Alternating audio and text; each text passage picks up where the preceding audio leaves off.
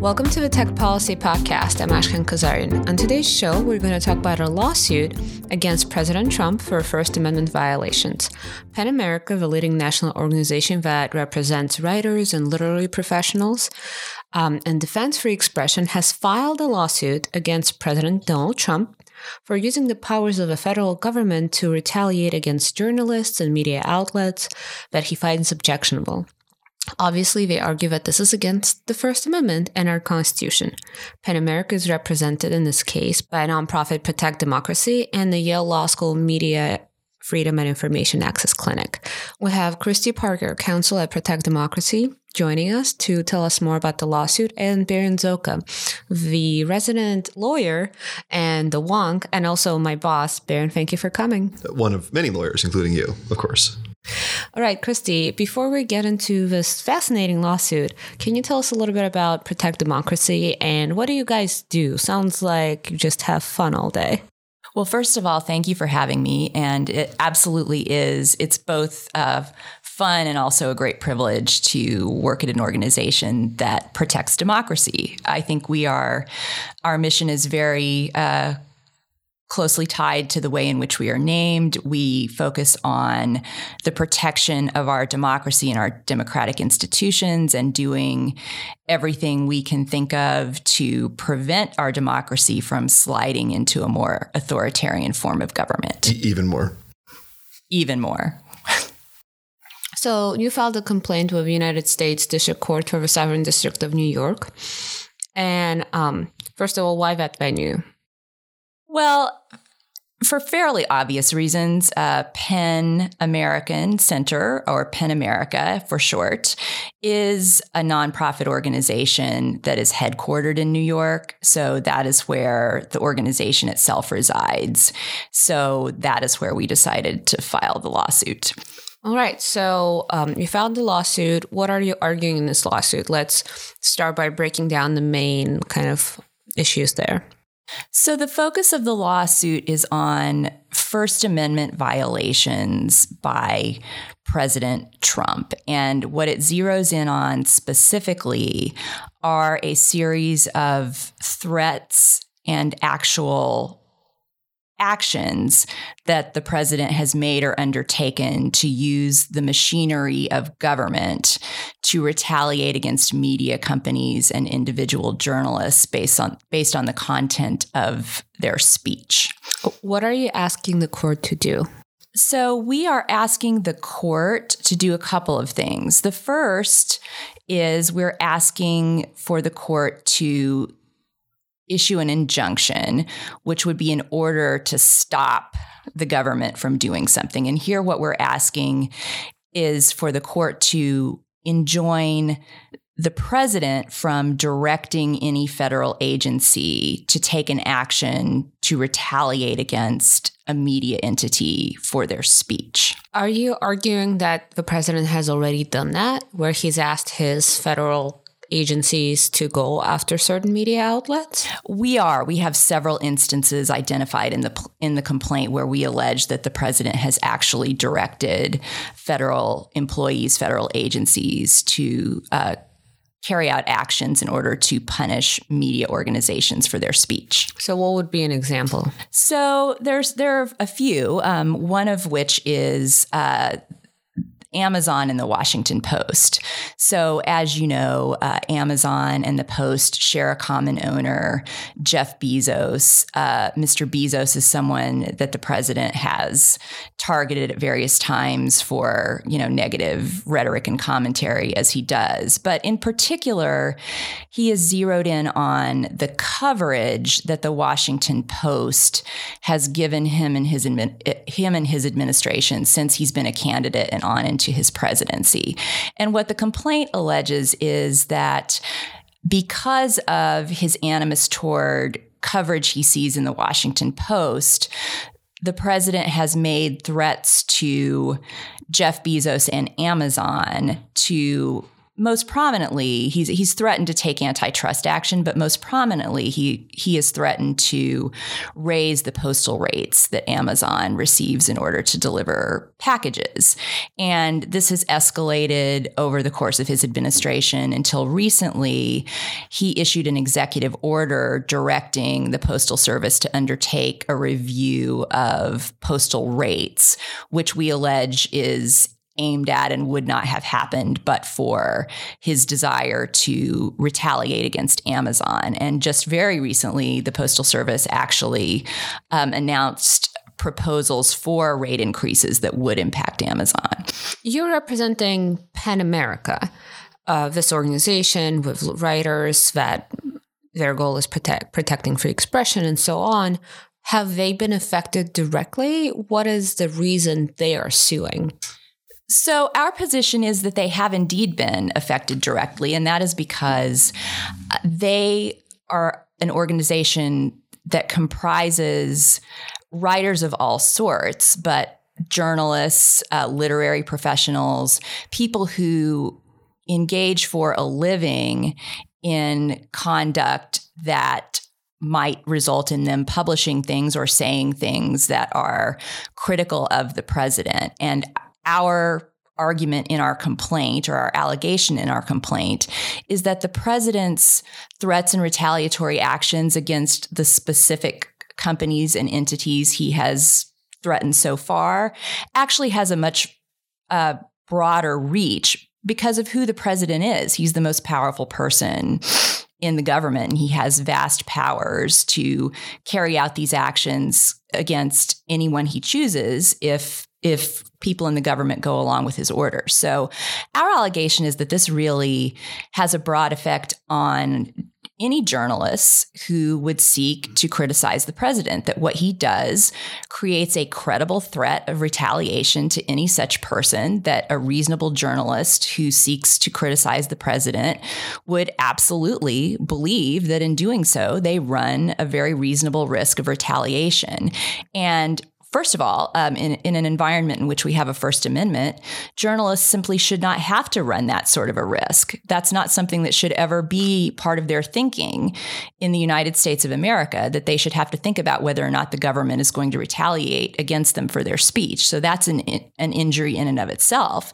But there's a further pernicious aspect to this, which is this could easily create the possibility in many places among PEN's membership and elsewhere of journalists who just simply decide, you know what, I'm going to change what I say because of this risk. I don't want to run this risk. I'm going to alter it in some way.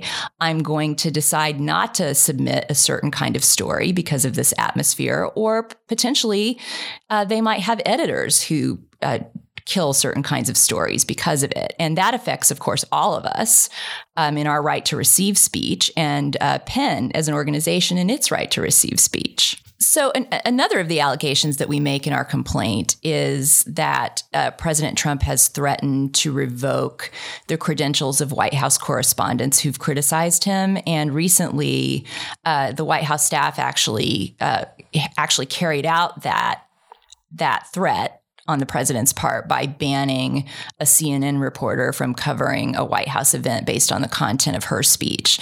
So, some of PEN's members hold White House credentials. They consume material that is produced by people who have White House credentials. So this is just another example of how we would argue, and we do assert in our complaint, that the injury here flows far beyond just the very individuals or entities that the president points to by name. Baron, what would be your legal opinion of this lawsuit and where they stand right now? Well, I think they've pretty clearly established standing. As an example of chilling effects, I'm listening to the Slow Burn podcast right now about Watergate, and it's really noteworthy just how long it took for people to get interested in the underlying topic, in part because editors and publishers, as was just mentioned, really held back, and the media were very slow to cover the really, truly important stories. So for all of the media attention that the Trump administration gets on a day-to-day level could still be quite true that responsible, the most thoughtful, responsible, serious, and accomplished journalists are in fact discouraged from covering things that need to be covered because of those chilling effects. So I think that doesn't seem to me to be terribly hard. I think the more interesting question is how to distinguish between the president's speech, which I think is just part of the pattern here. I don't think that's the underlying problem, and the actions that are being taken in retaliation, and focusing the lawsuit and any remedy on those actions and crafting something that could actually be enforceable in court. So when do we draw the line? How can you tell the difference between President Trump tweeting and talking and just getting up at 5 a.m. on a Saturday and having a very intense chain of thought, and then him saying something that leads to federal agencies taking action?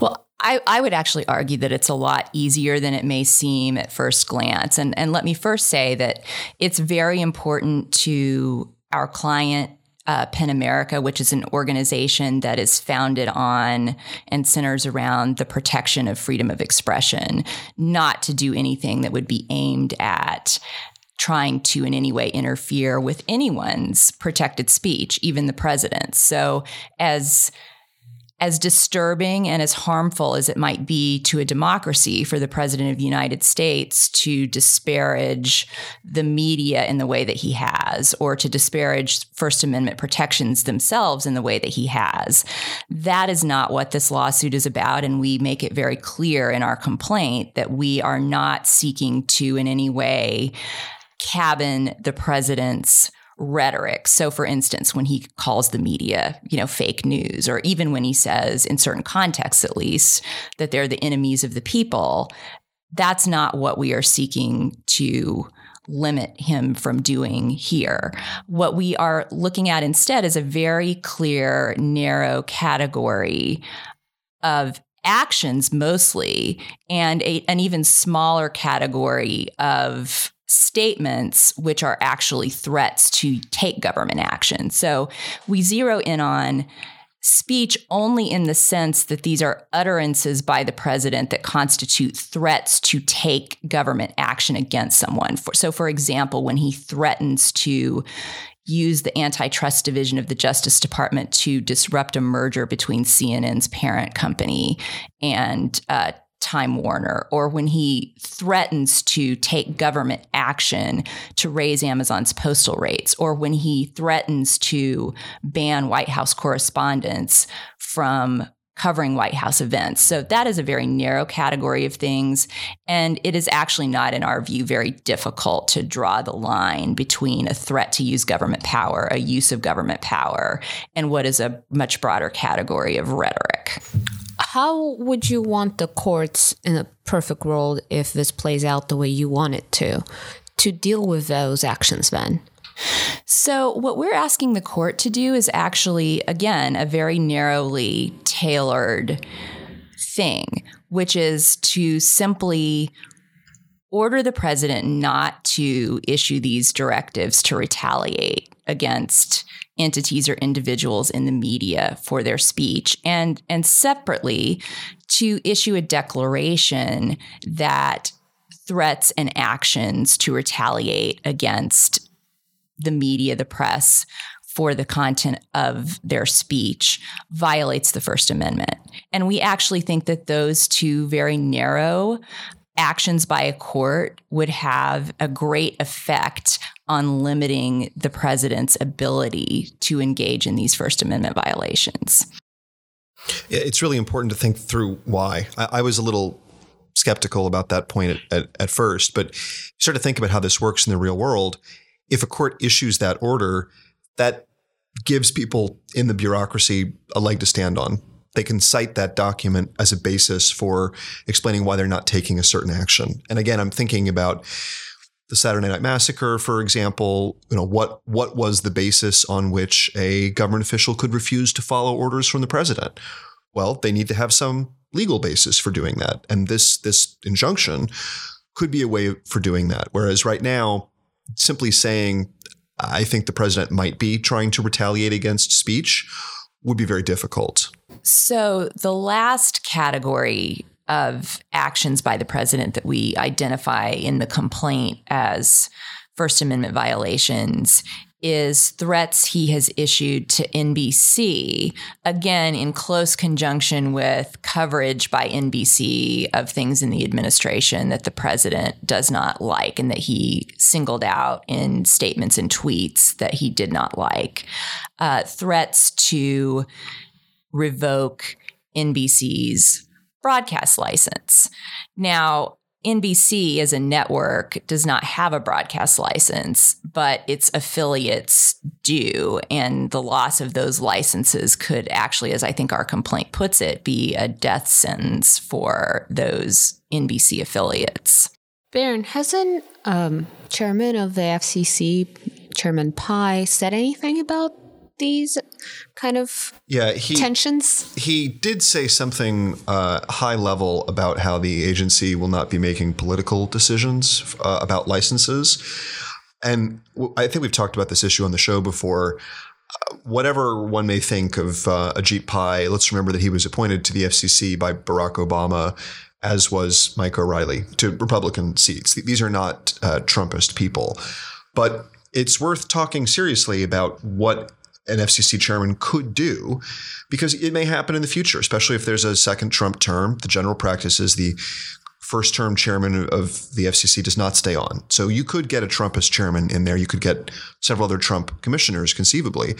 And it's actually quite scary what the statute potentially allows the FCC, again, nominally an independent agency, but potentially could come under the sway of the president, just as the FCC did during the Watergate administration. I mean, years later, the publisher of the Washington Post famously said that of all of the hardball tactics that the Nixon administration played against them, the one that hurt them most was threatening to take away the radio licenses, the TV licenses, I think it was, for two stations that the Washington Post own in Florida. So that's a real threat. And it's true that NBC does own a number of the stations in its network. Most of them, though, are not owned by the network. But it is a real threat. And there's two different threats here. One is the threat of revoking the license.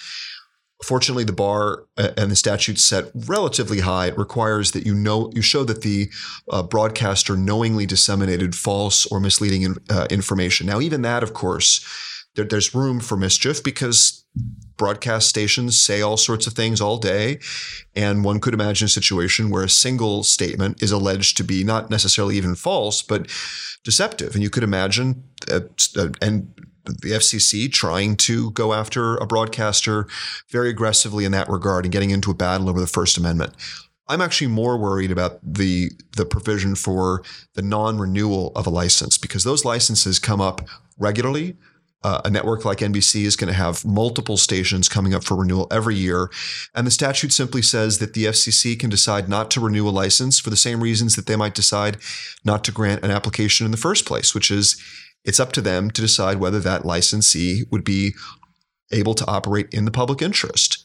There is no further clarification in the statute of what that means, which is why it's actually, I think, crucial that you get this kind of injunction in place. Because if you have an injunction that already provides a clear basis for saying that the government can't take action in retaliation against speech, then not only do you discourage an FCC chairman and other FCC commissioners from doing that in the first place, but you also provide a much clearer legal remedy or basis for response to NBC if the FCC decides not to renew their licenses. And this is true across the board. The FCC is just the best example, but you can imagine this kind of retaliation happening potentially at every single government agency with some hook over these regulated companies. We talk a lot about social media companies. We've talked about this today. They're not mentioned in the complaint, but we've talked about our letter that Tech Freedom led to Attorney General Jeff Sessions, talking about the administration specifically tasking him with going after social media companies to ensure that they are fair and neutral, and in that sense to somehow revive the fairness doctrine for the internet, but using the antitrust law. So we're already starting to see this happening, and I think it's important that we get some clear legal basis on the books so that an independent commissioner at an agency might have a basis for dissenting, or a company that's affected might be able to argue that their First Amendment rights are being violated and then point to this specific decision. I'd like to take a step back a little bit. Back in Russia, I used to volunteer for this nonprofit called Glasnost Defense Foundation. Glasnost means publicity in Russian, and this is part of civil rights organizations that were created still in USSR that is still alive. And what Glasnost does is protect journalists in Russia. And from my short time there, I remember getting calls from all over Russia from journalists saying that the governor or the mayor or someone in law enforcement has said something negative about them, and then things started happening to them. First, their lights would go off in their office, then in their apartment. Then they would get arrested for littering. Then they would get arrested for crossing of a street on a red light. And those are the more innocent examples. Journalists would disappear. They would miraculously fall out of windows. And other awful and horrific things would happen. Now, America has always been on this high horse, and I can say this because I am not American, on this high horse of democracy and doing things right and protecting people. And I think a lot of its international policy rhetoric would come from that and would say, hey, Turkey, you are violating your journalist rights. You're throwing them into jail, so we're going to put sanctions on you, and saying, hey, Russia, you're doing this and that, and we're going to put sanctions on you. Now, with the political climate changing in the United States and President Trump attacking media and journalists as a whole and singling them out too, would you say this has definitely taken a toll? And we have the example of a Saudi Arabian journalist who was an American resident who was contributing to the Washington Post, Khashoggi, who has disappeared and obviously, from the evidence we know, killed in the Saudi embassy in Turkey. Would you say that all of this is interconnected?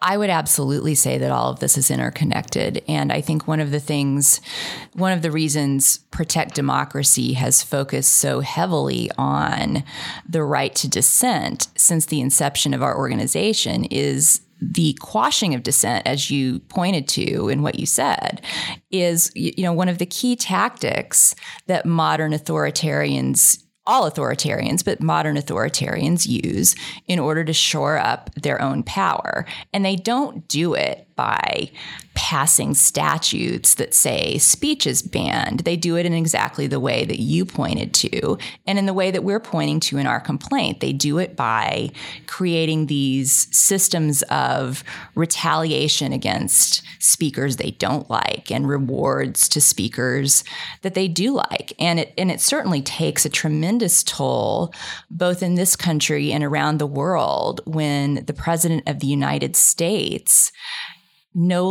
does not speak out in favor of freedom of speech, and indeed, denigrates our own First Amendment. I mean, this is very dangerous for democracy all over the world, and it really threatens to put us in a situation where we repeat the terrible things that happened in the early 20th century when we did not have democracies in Europe. So we don't want to go down that path here or anywhere else in the rest of the world. And that is why we think this lawsuit is so important, because we need to have our courts step in and actually say, this is the United States. We have a constitution, and these are First Amendment violations, and they need to stop. Yeah, I would say this really goes to the heart of Tech Freedom's entire mission.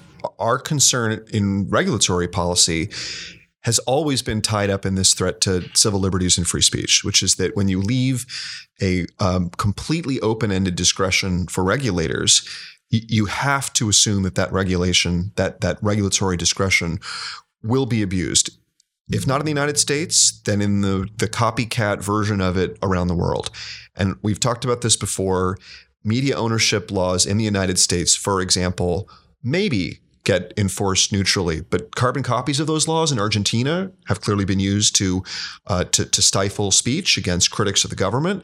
And the same sort of thing plays out throughout the world. And I'll just give you one example we haven't talked about on the podcast yet, but this summer at the Tech Policy Institute conference at Aspen, I was flabbergasted that there were people at that conference who were former FTC commissioners who held up China's model of doing privacy and data security regulation as a model for the United States because they said it was so flexible. And that really would allow companies to navigate through that process. Well, of course, the flip side of that flexibility is that also allowed the Chinese government to reward their own companies that are owned by the Chinese government or essentially in their pocket, and then to retaliate against foreign companies that didn't play ball.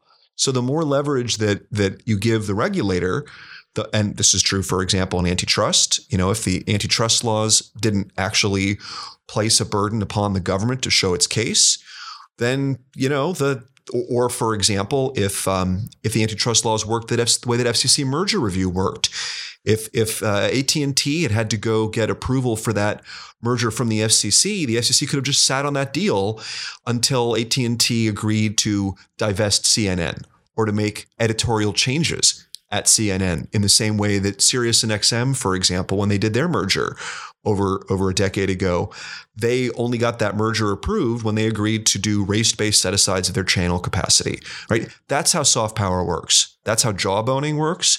And these are all potentially First Amendment problems. And you don't deal with them unless the legal doctrine is able to recognize that a pattern of activity, including commentary, which might be tweets, can support the idea that the president is in fact threatening retaliation and then is taking specific conduct to retaliate against an actor, right? And then I think this case pretty well demonstrates that. And anyone who thinks that the bar somehow should be higher, that you should have to do more to prove your case, I think is just missing all of the ways that power gets abused. Christy, before you joined Protect Democracy, you were at DOJ for 15 years, right? I was actually at the DOJ for 19 years, but 15 of those years I was in the Civil Rights Division as a prosecutor of criminal civil rights violations. I'm sure our listeners would love to know a little bit more about how did you end up at DOJ and what did you do there and what made you transition to this nonprofit glamorous life that we live?